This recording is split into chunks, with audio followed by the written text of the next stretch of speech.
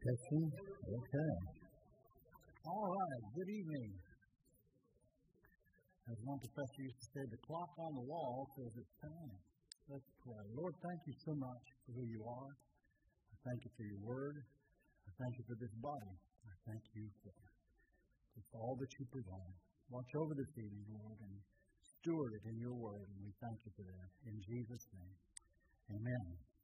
I remember being on campus of the university in a country that that will remain unnamed, but I was with some students, and we were having some time together, and one of the students, one student asked me, "Why are you so happy?" And to which I began to just share about my faith. And then another student asked me another question, and she said, "Why are you a Christian?" And I said, "That is a great question." She didn't ask me, "How did you become a Christian?" Well, when I was 13 years old, that kind of. No, she said, "Why are you a Christian as against a Buddhist or anything else?" She wanted to know, and it gave me the opportunity to present to her why it was I was a Christian. Okay?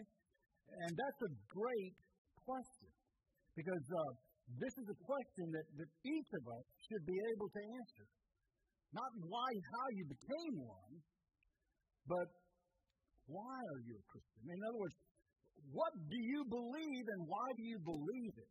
He said, "Why are you a Christian as against a Buddhist?" I hear that. Okay?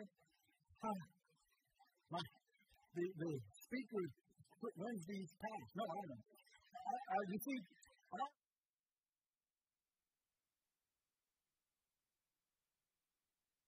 what do you believe? Every believer's life. The nature of our faith isn't like, I'm a member of the Kiwanis or the Rotary or some subscribed organization, we do certain things. The nature of our faith, both present and eternal, has ramifications. Okay? And if there's any ambiguity about who we are, what you believe, there are consequences to it. I've seen it over and over again, and perhaps you have as well. The Bible speaks about that. Oftentimes, Paul, sometimes in the early parts of his letters, he would speak to that because he's writing to churches. He has a concern for them, and so one of the things that he does is he's concerned about how's it going. We ask that about, for instance, I have a grandson that lives in Texas, and so I always ask, well, how's he doing? You see? Because I want to know how things are going for him. Well, Paul, in the same way, was asking the churches, how are things going? He wanted to know about how things were going, and one of the most important things he wanted to know about was their faith. For instance, in Colossians, you've got it listed, and I've got a lot of verses that are listed here. He stresses this. And although you were formerly alienated and hostile in mind, engaged in evil deeds, and he has now reconciled you in his fleshly body through death, in order to present you before him holy and blameless and beyond reproach. You see, he's speaking about the redemption that has occurred in their lives. If indeed you continue in the faith, firmly established and steadfast, and not moved away from the hope of the gospel that you have heard, which was proclaimed in all creation under heaven, in which I, Paul, was made a minister. You see, there was a time in their life where they were not within the faith. But Jesus changed all that, and he changed their standing and our standing before God, and those who that are truly his will continue, as it says right there, and not be moved away from the faith. You see, we've seen that. You may have seen that. There was a person, for instance, who might have had, and he said, they used to pray. They used to be faith, but it's kind of guilty. And we've seen all of that in the business side of the pandemic. The casual, the people that are facing the church disappeared. And even right now within church, I know instances where people are considering walking away. Why would they do that? Well, In Philippians 1:6, he says, "For I am confident of this one thing, that he who began a good work in you will perfect it until the day of Christ." You see, what God begins, he's going to finish. If it's real, if there's content, if there's reality to their faith. Paul also shares his concern.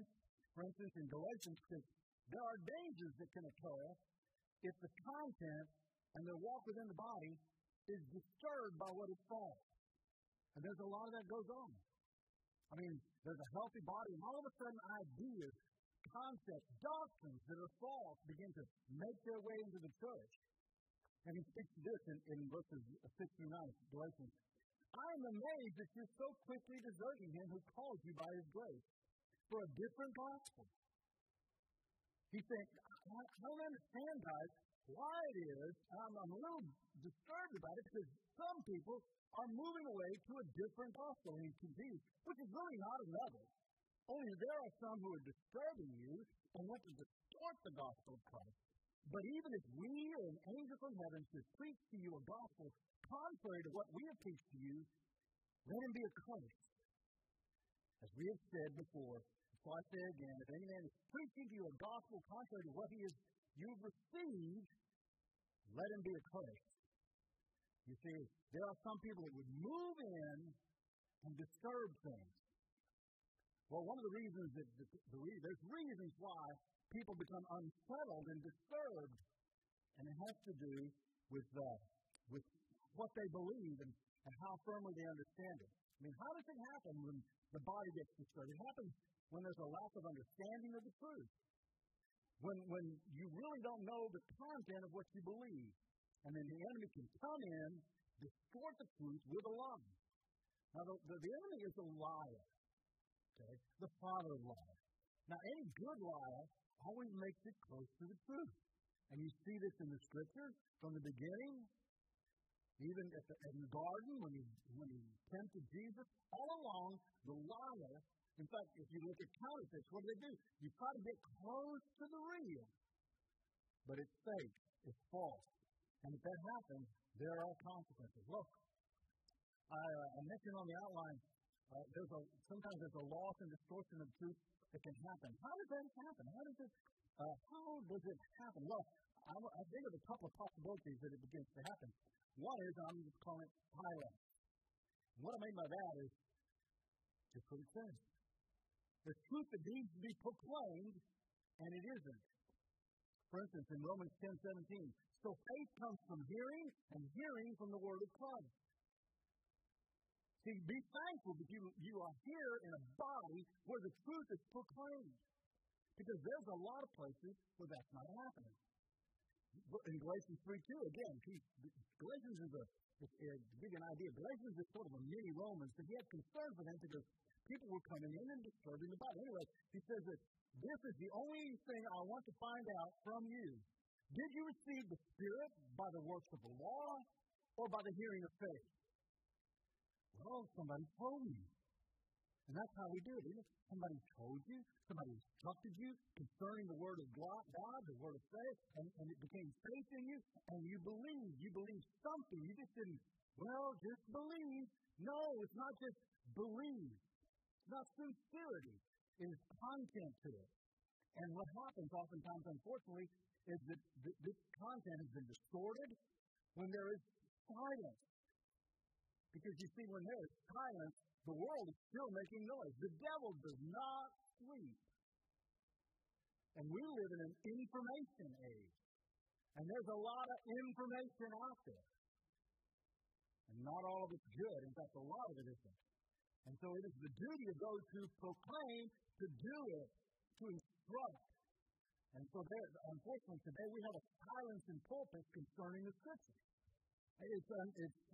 I can't tell you, you've heard Michael speak about this. It's uncanny how many times we've had people come to Evergreen and say, man, I really like it that your pastor preaches from the Bible. And we look at each other and say, well, what else is everybody doing? And come to find out, that's not happening everywhere.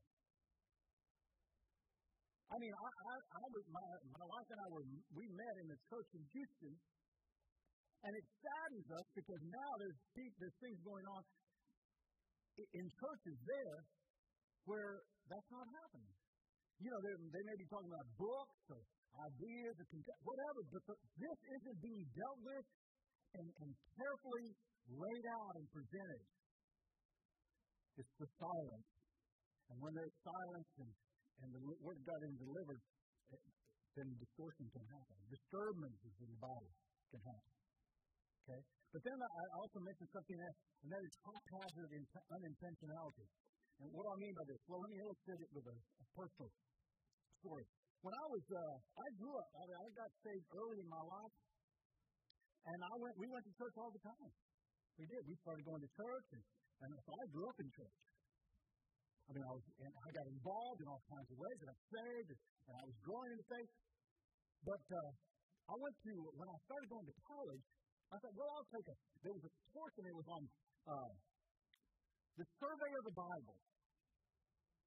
I thought, oh, okay, I'll take that. A Bible class in college, what a deal. So I started taking it, and I was shocked at my ignorance. I'd been in church all this time. I knew all of the stories, but no one ever pointed it out. Maybe I didn't even ask the question, how do these work together? I remember another time when my father came to the Lord late in his life, and he loved to read, and he loved cowboy books, Lewis Lamore and so on. And one day we were together, and he said, son, you ever read the Bible? And he said, oh, of course you have. He said, I've been reading the Bible, and I have a question. Is there a... And he was trying to find the words. Now, I knew where it was coming from because he reads stories. I said, is there a story here? He said, yeah. Is there a story here? I said, absolutely.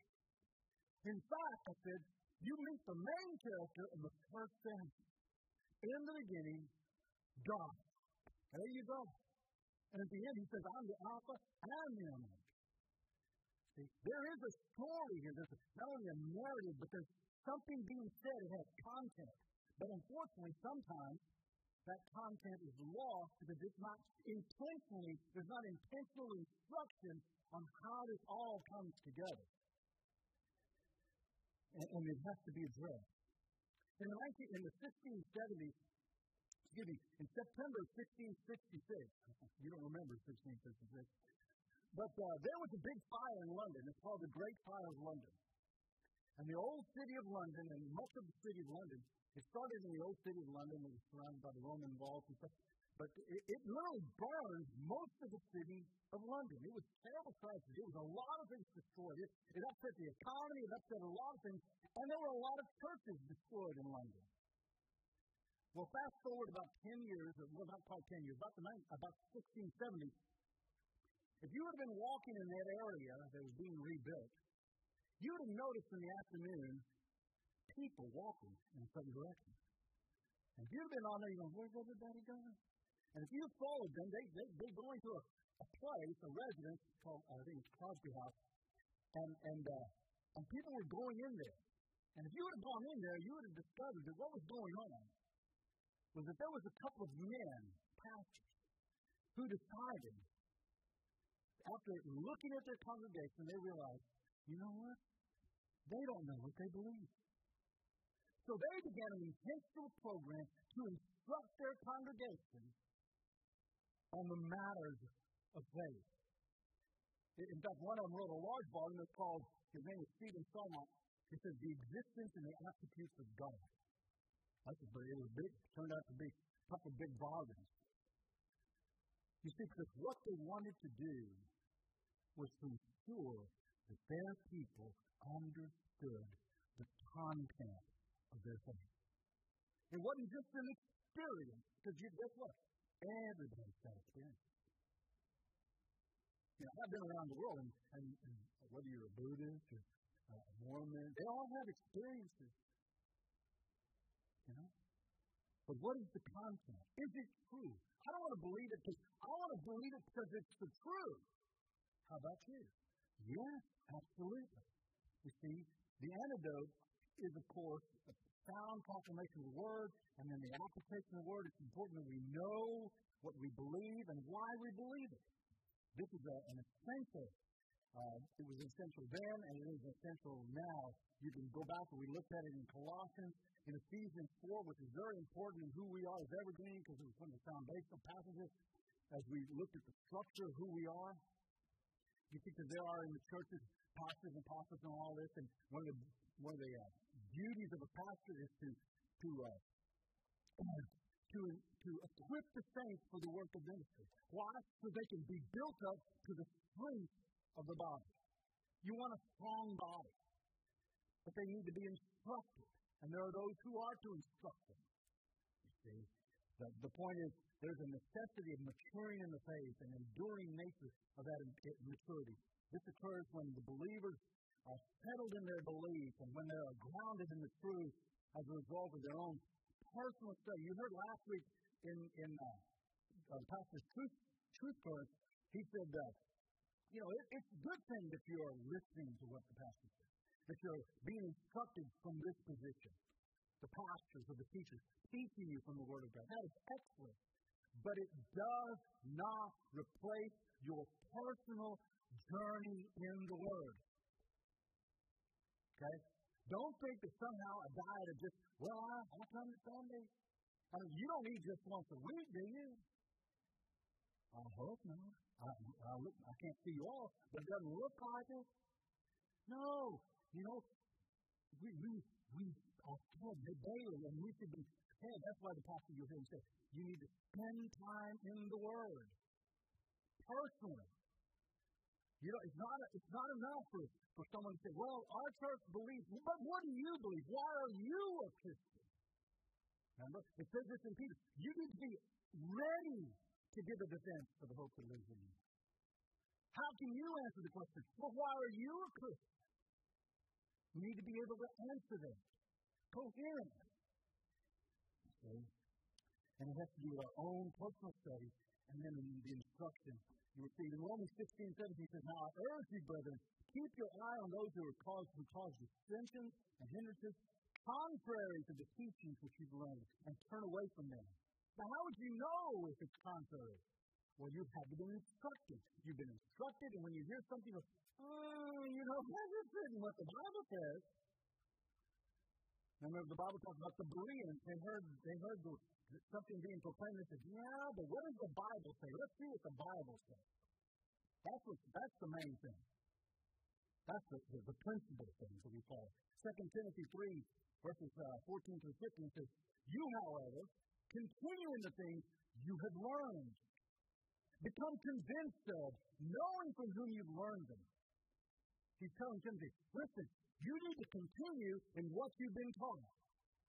You remember who taught you. And you're convinced, knowing who taught you. But then he goes on, he says, that from childhood you have known the sacred writings, which are able to give you wisdom that leads to salvation through faith, which is in Christ Jesus. And in a little bit, we'll look more at some of that content, but that's what he's saying. You need to continue on. I was talking to a gentleman today, and he was talking about, just the contemporary days. And he says, talking about the difficulties of them. But he says, I discovered that I'm just going to keep my eyes on God. And that's what you do. I was saying to somebody else, listen, if you're in a boat and in a storm, what you do is you find something that isn't moving, and that's how you navigate. Well, what isn't moving? God's not moving.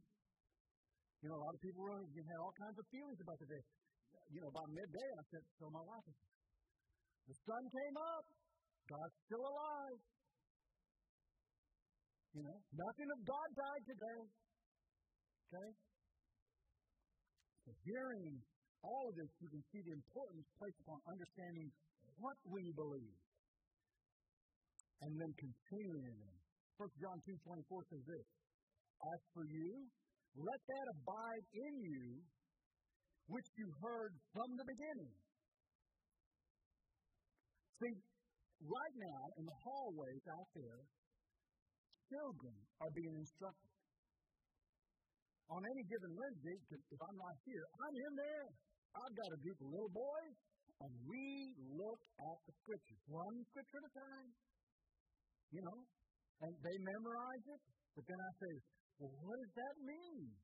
Let's look at it. You know, it's not only, it's great that you memorize it, but what is it you're saying? You know, if you don't know what you're saying, it's like, I remember being in Nicaragua one time, and I was with my translator, and we were going to make a visit. And we're sitting in this fried chicken place. I like fried chicken. I always try to find fried chicken wherever I go. And you can find it, because I like chicken.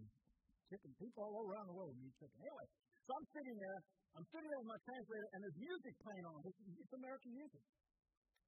And she said, "Do you like this?" And I'm going, I've never heard this before, you know. I'm out of that loop, okay? But she said, "Mom, that sister loves it." I said, "Really?" I said, "Does your sister speak English?" "Oh, no.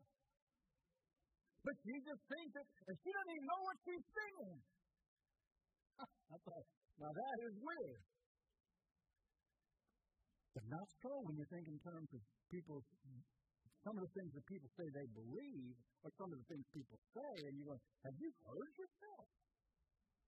Maybe that sounded better in your head than it came out. See, we need to stay with and abide with the truth that we've heard from the beginning. And those hallways and those sugars, they're laying down a foundation. The same foundation that was laid into my life. And maybe some of yours. A foundation upon which it grew. I didn't know everything. 5.5 years old when I prayed with Steve Christ, I didn't know everything I know now. But that was enough. I remember having a conversation with my dad one time, and he used to have a lot of, like many men, you have a garage and you got all kinds of stuff. And he had these this is when baby food came in these little bottles. I don't know what they come in now. I've been out of the baby business a long time. But he had a lot of these, and he had screws and all kinds of things in them. And so he had a lot of kinds of containers in his office. In his thing, he said, "Well, son, you may not believe this, but I love God more than you do." And I wasn't going to get into the debate because I knew he at that point in his life he was a moral man, but he wasn't a spiritual man. But I said, "Well, Dad, let me ask you something." And I looked around, I got one of those little bottles, and I've got a coffee cup, and now I got a large glass. I said, "Dad, if I filled each of these containers, if I put liquid in these containers all the way to the top, which is the fullest?" He said, "Well, they're all full." I said, "Exactly." I said, "Now, I may be one of these little ones, but what I've learned is when I get full, God then just pours me on into the bigger one." Okay, now we start with the next step. There is a progression in our maturity. And you ought to be further along in your faith. You ought to know more about the faith than you did before. So it's essential that we know our faith, and our faith has content, and there are truths that we believe. Then it's important that if I'm talking about foundations, I want to look at the essentials. I call them the essentials, and I also have listed on the fundamentals. I use the word essentials over fundamentals because, unfortunately, there's become a disparaging connotation that's connected with the word fundamentals. And you've got all kinds of fundamentals, right? Islamists and all this stuff. And right away people say, "Oh, you're one of those crazy people." Well, basically it means there are fundamentals, there are essentials, there's foundational things that are non-negotiable, upon which you build. Okay? So I'm calling them essentials. These are the building blocks of our faith. They are foundational to who we are as Christians. And you need to know these essentials and understand how they work and how they come to bear in your life and your walk with God. It's from ignorance of these and misunderstanding of these essentials that so much floundering and even open deception occurs within the body of Christ and individual people. I like this quote. I know it's a little long, but I think it's just great. Far too much of what passes for Christian thought today revolves more around man than it does God. I thought, yeah. There's a lot of this sold in Christianity. It's about me, my best life now, or whatever. It's about me. But guess what? The main character of this story is not me. It was started before I got here. It's going to go on as it keeps going on. It's going to keep going on after I'm gone. But oftentimes, it said this, and this is the heart of so much wrong-headed so-called Christian thinking. First and foremost, you must understand this. The affirmations of the Christian faith all have to do with the being of God. All of them have to do with eternal truth. And the being of God, or as God as God, and these truths, eternal truths, they are not available to us in our own unaided comprehension. In other words, there's no intellectual root to the knowledge of God. We cannot evidentially simply get to God by thinking it out. God has given us signs and indications of our moral being and in the nature of creation, but in all the general revelation, there's only enough to convince us that we need God. There's not enough to convert us. And it is in the special revelation that He gives us in the person and the work of Jesus Christ that such conversion takes place. You see, there's a lot of people that talk about God, but they don't know Him. There's always been religious people. There's religious people of all shapes and sizes, of all kinds of religions. And they talk about God. Often you could go and ask somebody, well, what do you think about God? And they'll say, well, I think, and they begin to talk. And you know what's really going on? They're talking about themselves. Because it's what they've concocted right here. Instead, well, God says, because you see, this is what this is. God has revealed Himself here. And then finally and foremost, you find this, for instance, I just said, in Hebrews, the very first chapter, in the very opening words, it says this. God, after He spoke long ago in the fathers and in the prophets and in many portions and in many ways, in these last days has spoken to us in His Son. The Word became flesh. God visited and revealed Himself. He revealed Himself all through the Scriptures, but then He put on flesh and says, here am I. I am. Jesus oftentimes He says in the New Testament, I am. But you cannot just, you just can't get there by intellectual thought. What is required is God revealing Himself, and He comes to know us and reveal beyond our senses, beyond our intellect, and certainly beyond our ability to grasp and unite with. And I just read you that. There is the revelation of God that has occurred. That's how we know anything. I mean, if you just met me, and I said, well, what do you think about me? Well, I said, I know you. The only way you're going to know anything about me is to know me. Well, God doesn't have an email address. You can't Skype with God. But He has revealed Himself. In fact, if He hadn't revealed Himself, we wouldn't know anything about Him. It'd be mere speculation. It'd be your opinion against mine. And that happens a lot. You've heard even Michael talk about this. Well, the God I believe in, that's irrelevant. The only thing that's relevant is the God that really is. Because your opinion is just that. Now, I've listed on the back of your notes a list of essentials, and these are important, okay? Now, there is no way that we can thoroughly go through these. In fact, covering these, you could get a degree in divinity, is what they call it. I went to seminary, and it was difficult. It was hard. And that's good, because they made me work. And I worked in different disciplines, just like you in Michael's case. In fact, we were at seminary at the same time. We didn't know each other, but we were. In fact, it's funny because we were actually in the same church and didn't know each other. What's really funny is that we found out later that my wife, who's always been in preschool, was his oldest daughter's preschool teacher. So, and that's something. How many degrees of separation is that? I don't know. Anyway, there's no way to go through thoroughly all of this, but these are important. That's why I listed them on the back, because you yourself, You yourself need to know these. You need to know about these. You need to spend time with these and what they mean. Because each of these, there's all kinds of ideas about these. But the answer to these are found right here. That's why you personally have to spend time here. And fortunately, we live in a day and age where there's lots of resources. So I'm going to go through these in a general sense so that we can begin to just give you a sense that these are the essentials, the fundamentals, okay?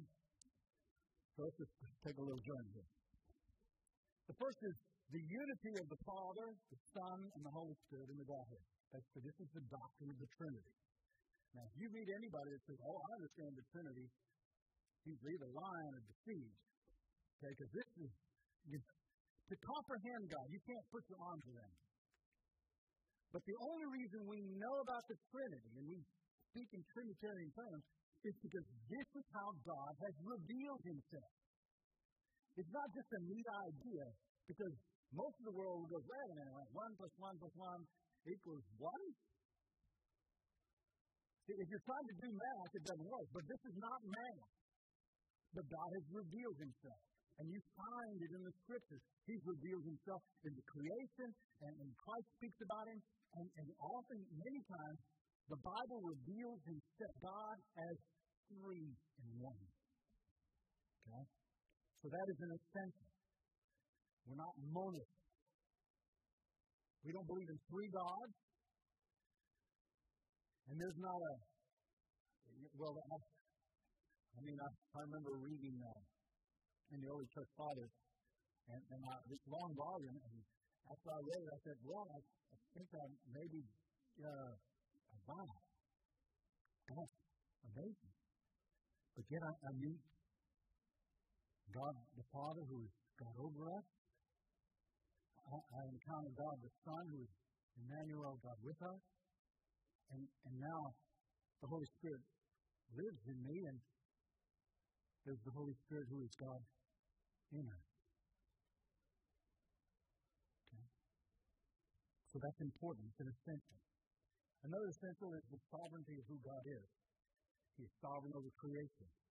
I remember it started raining this afternoon, and I asked one of the ladies, I refer to her as the weather girl. I said, is it supposed to rain today?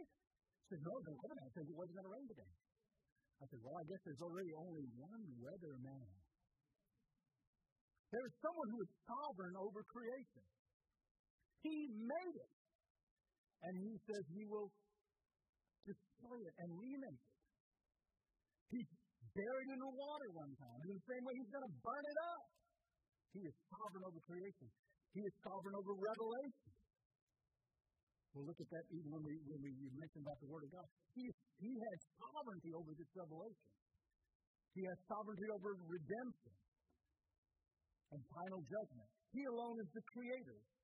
We can know him only because he has revealed himself, and he alone has provided the means of salvation. And he himself will judge creation. I was talking to somebody today, and they're dealing with somebody who, as I said, is thinking about going away from the faith. And we discussed, and I said, that's dangerous. That's really dangerous. I mean, it's one thing to say, well, I'm going to root for the Green Bay Packers this time, and I'm going to root for the Steelers, I'm going to root for the Cowboys, I'm going to root for the Texas Lions. You can do that. But it is a fatal error to be on the wrong side of God at the end of the story. Because he is sovereign. And he will decide. And he's already laid out the basis of those decisions. And there's reasons for that, and we'll even look at some of that. There's the divine inspiration of Scripture. It's infallible as it was originally given. It is the sole authority and there's complete sufficiency in all matters of faith and conduct. It tells us how we should live. God didn't hide that. You see, with God there is right and wrong and a difference. And there is truth and not truth. And he has laid it out in Scripture. And you say, well, how does that work? There's a mystery to it. how he did that, how he revealed himself through close analysis. And yet, amazingly, across the many hundreds of years that it was revealed, across all the different authors, there's a coherence to this. It's amazing. I mean, I've mentioned this before. I'm a writer, but I have to have readers that go read my stuff afterwards, and one of them, I give them one task: read it and make sure it's coherent. Make sure I didn't say something in chapter 7, then you go to chapter 20 and go, what? They don't fit. If I have to do that, and I'm the same guy, how in the world do you get all these different men over all this different time, across different languages, and it's coherent? It's because there was someone superintending and sovereign over the Word of God. That's why we can say there's divine inspiration to the Scriptures. That's an essential. If you begin to question this, you're in trouble. If God didn't create the world, if it really happened like some people in science tell us, that it's just time plus matter plus chance, then what that says is nothing means nothing and it doesn't matter. I'm just so much DNA. I'm just an accident of the universe. But if there was a creator, that means he had purpose. And there's a story here. He's revealed it all. Okay? Another essential, the universal sinfulness and guilt of human nature since the fall. It is in this we are rendered subject to God's wrath and condemnation because we are all guilty. Okay? I'm talking about everybody in this building. I'm talking about everybody on this planet. You're guilty. I'm guilty. And it doesn't matter. I mean, even the little. I posted something the other day. I saw it was a little sign that says, fastest mammal on the earth. A toddler. When you tell them, what's over in your mouth? Why do they already know something's wrong? And oh man, I'm guilty. They already know this. Why? Because they are guilty. Psychiatrists and mental health people all around the world are dealing with guilt, trying to help people with guilt. You know why? Because they're guilty. We're all guilty. Okay? There's no use hiding it. God has even revealed that. For all is sin and fall short of the glory of God. There's none righteous, not one. Not one. Okay? It's the truth. Okay? Not to bang on anybody. It's the truth. You know it, I know it. It's the truth. Okay? And because of that comes the next one. Redemption from guilt. The guilt, the penalty, and the power of sin only comes through the sacrificial death as our representative and substitutionary death of Christ, the incarnate Son of God. This doctrine of this is the doctrine of substitutionary atonement. He died in our place, and we can only make sense of his self-sacrifice life if we understand what he was doing. The Bible says that the revealed word says this. It is a trustworthy statement deserving full acceptance that Christ came into the world to die for sinners. And then Paul says, and I'm number one. You see, you cannot walk away from it. That's why Jesus came. He came to rescue us, to declare who he was, and in doing that, he rescued us. He proved that he is who he said he was. He says he's a merciful God, extending his mercy. And how did he do that? He paid for your sins and for mine. And he did that in Jesus. You can't be good enough. That's why we talk about you can't be just a good person and get there. No, because you're not that good. That's not the truth. That's a lie. Read first chapter of 1 John. How we deal with sin is important. We're sinners. Confess it. God has forgiveness. If you deny it, you're deceiving yourself, and you're calling God a liar. Because he said you're a sinner. Right? There is redemption We are redeemed from the guilt because we're forgiven. We're relieved and redeemed from the penalty of sin, the power of sin. And one day, when it's all done, we will be redeemed from the presence of sin. I'm ready for that one. Because I'm still a sinner. You know, I say, I don't want to do that, yeah, but I still do it. And so do you. We still have a problem. But bless God, we have a Redeemer that forgives us, that has already paid for our sins and provided forgiveness and redemption over the guilt and the penalty and the power of sin. We are forgiven. And then another essential is the resurrection of Jesus from the dead. This is not a resurrection in the minds of people. It wasn't that they said, oh, let's make something of it.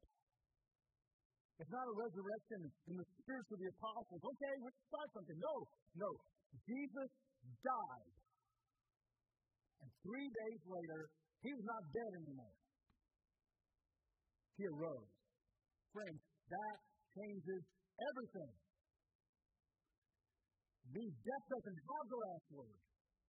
I have buried friends. I have buried family. But I know I'll see them again. Why? Because Jesus lives, I still live. Jesus says, I am the resurrection and the life. He who believes in me, even though he is dead, he will live again. I believe him. That's an essential. If there is no resurrection, read Corinthians. If there is no resurrection, then what are we doing? I mean, really. If they would have found the body, it would have been all over. But they didn't. Because he rose from the grave, and then rose in the clouds. Another essential is the necessity of the work of the Holy Spirit to make the death of Jesus effective in the individual sinner, granting us them repentance towards God and faith in Christ. And then there's the indwelling work of the Holy Spirit. You see, you wouldn't have come to God if he hadn't been working in your heart. No man seeks after God. The Holy Spirit, one of the works of the Holy Spirit is he convicts men of sin. He goes inside the chamber that you don't want to let anybody else in. He says, you know it's true. You're a sinner. And there's a way out. There's a rescuer. And he speaks to us. And he points us to Jesus when we hear the words, the story. That's the work of the Holy Spirit. To me, sometimes I deal with it. I think of it as a secret weapon. Because, you talk to people. And they go, I don't know. But then I kind of grin. Because I go, there's somebody who can get behind that wall. Yeah. And they think that, because they put up the argument, they've done that thing, and they've buffered the truth. Because if God is chasing you, you can't hide. He'll talk to you. I remember one time I was talking to my brother, one of my brothers, I have many, and he'd been kind of walking away from God for a while, playing around the edges, I'd been away in the army, came back home, and the Lord just convicted me. So I went out to the garage where he was standing there. I said, hey, I have a message for you. Yeah? So God just let me know he wanted me to tell you something. What? He misses you. Just like that. Something doesn't work. The Holy Spirit was prompting me to talk to him. And then he was talking to him. And here, boom. That's God's Spirit. The Spirit of God. It is not just a fancy. He's real. God the Father is real. God the Son is real. And God the Holy Spirit is real. Depend on him. And then there's the essential of the one holy universal church, which is the body of Christ, to which all believers belong. True believers belong. I mentioned to you, I've been in all kinds of places around the world, and it's amazing. It's amazing. The church is huge. fact, the Bible talks about it. I love it in Revelation. It says, in heaven there's a throne, and around the throne there's a huge multitude from every nation, tribe, and tongue. It's the body. Across history and across the globe, there are those who confess Jesus is Lord. Someone was kind of bothered by the current event. You know, what had happened? What if this happens? And what if that happens? I said, listen. Let me just tell you something. I've been with believers, and they live in dangerous places. But one thing I've seen, no matter where they are, regardless of what's going on in governments and tactics that are used, the church survives. This is his body, and he protects it, and he will protect it. Okay? There is a church. And then, of course, another essential is the expectation of the personal return of the Lord Jesus Christ upon glory. He's coming back. Amen. You know? I may live to see it. If I don't see it, I'm going to be on the cloud coming back. Because he is coming back. Why do I say that? Because he said he was. Everything he did the first time, it happened just like he said it. And he's coming back. He says, I'm coming back. In fact, it's interesting. I remember this is when newspapers were really relevant. When people actually read them, there was I remember a teacher of mine telling them, they showed us the paper and they had the headlines, and one of them showed it up and it was, BE Day. Big letters, talking the whole page is just that. He said, that typeface is called Second Coming type. Well, because this is a story you don't want to miss. Okay? It's happening. And all the world will see it. It's important that we understand the essentials, that we believe in it, and know how important they are to believe in. They are not tangential to the Christian walk. And why? They are foundational. These things that I listed are not just, no. Well, maybe Jesus was. No, you can't go there. He either was who he said he was. Either these essentials are true or they're not true. Okay? And outside of them, people become subject in the introduction of false teaching and the consequences of false teaching. Listen, you've heard me say this before. Ideas have consequences. They go somewhere. They have a vector. And, there's no predicting where a bad idea will take you. I mean, just look around you. There are a lot of bad ideas and people are crashing and burning. Okay? You remember Jesus said it very clearly. At the end of the sermon, Matthew 5, 6, and 7, he says, listen, the person who hears my words and does them is like a man who built what? His house on what? A rock. Boom, the storms come and it stands because the rock is built on the rock. Now, the man who builds his house, who hears these words of mine, and doesn't do them, he's like a man who builds his house on what? The sand. And the same storms come against him, and the house falls because it was built on the sand, and great is its fall in the sand. That's a good story. You don't want to have that story. You want it to survive. You want your children and your grandchildren to have a life that stands the storm. Well, then build it on the rock. Truth is dying or is dead among so many, and these are dangerous times. 1 Timothy 1:3 says this, as I urge you upon my departure from Macedonia, remain on in Ephesus so that you may instruct certain men not to teach strange doctrines, nor pay attention to myths and endless genealogies, which give rise to mere speculation, rather than furthering the administration of God, which is by faith. Pay attention. Again, later on in chapter 4, verse 1, but the Spirit explicitly says in the latter days, some will fall away from the faith. Why? Paying attention to deceitful spirits and doctrines of devils. Later on, chapter 6, he says this, Timothy, be on guard. Guard what has been entrusted to you. Avoid worldly and empty chatter and the opposing arguments which are falsely called knowledge, which some have professed and thus gone astray from the faith. Bad ideas have bad consequences. Good ideas, truth, can be built on. But realize this, in 2 Timothy 2:1, but realize this, in the last days, difficult times will come. He then describes the consequences of the death or the loss of truth for God.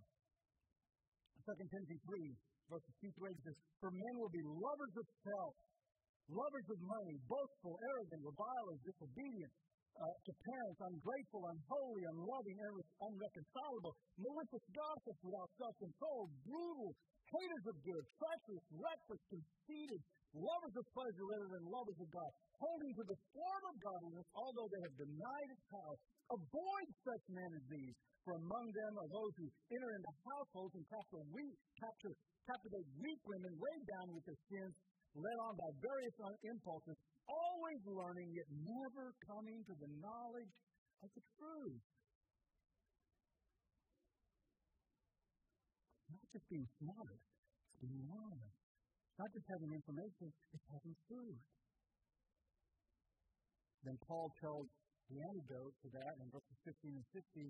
You, however, continuing in the things that you have learned and be convinced of, and knowing to whom you've learned them. We looked at that passage before. That's where you go.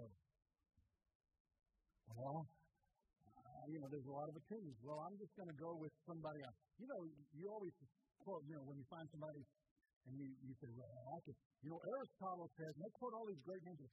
Ooh. Well, listen, you have the opportunity to quote the most brilliant mind in all the universe right here. So learn it. You have to know that what you don't know to become a Christian. Because you don't know everything you need to know. And we cannot adequately fulfill. When you begin, you don't have to know all these essentials to start. Okay? I didn't know all these things. How much can a 5.5-year-old? But you will not grow in the faith and be protected unless you know these essentials. So apply yourself to knowing them. Applying these truths in your life. A good point to make that I want to make now is that intellect is not the key to learning doctrine. Okay? Oh, I'm not a scholar. Well, listen. You know what the key to understanding the truth of God? Not just it's obedience. It's knowing what God said. Remember what Jesus said? He who hears these words of mine, what? That's the key. There's no way around it. You want to go in the faith? Find out what God said and obey Him. If you love me, keep my commandments. See? You can have a stack of all kinds of degrees and absolutely lost as far as the Christian walk. Because it's not in knowing, it's in obeying that you come to know Him. In the same way, you can be a simple farmer in the middle of nowhere and have a solid grasp of the truth of God and the person of God. Because you've walked with Him, you've obeyed Him. This is because it's about intellectual capacity. It's about morality. It's about the moral response and obedience to the truth of God. Looking and learning the core of the essentials has no meaning if it's not accompanied by the work of God that's transformed your life. See, you can even study all these things that I've talked about. But outside of a personal encounter with the living God, believing Him, that you can find life. When I was in seminary, I took Greek for a couple of years, 4 semesters. Had a very difficult professor, but I learned a lot. And the last semester I was there, taking this, I had part of my project at the end of the course. I had to, you had to select a section of Scripture and translate it and do the whole book. And I chose John 9. It's the story of the blind man born blind, who's Jesus healed. Did about a 40-page paper on it. I'm a little familiar with it. But I loved it. I did it because I loved it. It's a great story. It shows so much. You know, there's this man who's born blind, and he's there at the temple, and of course the disciples have a debate about him, and they say, well, who sinned, him or me? And Jesus says, no, it's so that I can show who I am. So he gets some money and rubs it on and sends him off. And all of a sudden people see. Of course, this causes an uproar. I mean, you know, not every day that suddenly somebody who's blind, born blind, can all of a sudden see. I don't know, I haven't been around any of that. Pretty extraordinary. So then the debate happens among the religious people. And they bring him in and they question him about who gave you sight? Are you really the same guy? And he says, well, yeah. So they bring his parents in and they ask him, well, what about it? Was you really blind? He says, he's a grown man. Let him speak for himself. So they bring him in again. He said, what about this guy? He says, well, do you want to believe in him? Who? I mean, he's just excited on me, you know. I was blind 10 minutes ago. Well, what about this man? Is he a sinner or not? He said, wait. I don't know if he's a sinner or not. He must be a man from God, or no one can do these kind of things. I don't know if he's a sinner or not. I only know this. I was blind. Okay? You get that? I was blind. Now I can see. They got so mad to kick him out of the temple. They weren't getting anywhere with this guy. Well, Jesus hears about it. You find this at the near the end of chapter 9. I love this encounter. Jesus finds him. This is beginning in verse 35. Jesus said they put him out, and finding him, he asked him, do you believe in the Son of Man? I can just imagine this. They bring him, find him, he's standing right in front of him, and Jesus just asked him, he's never seen him. This blind man had never seen him before, because he was what? Blind.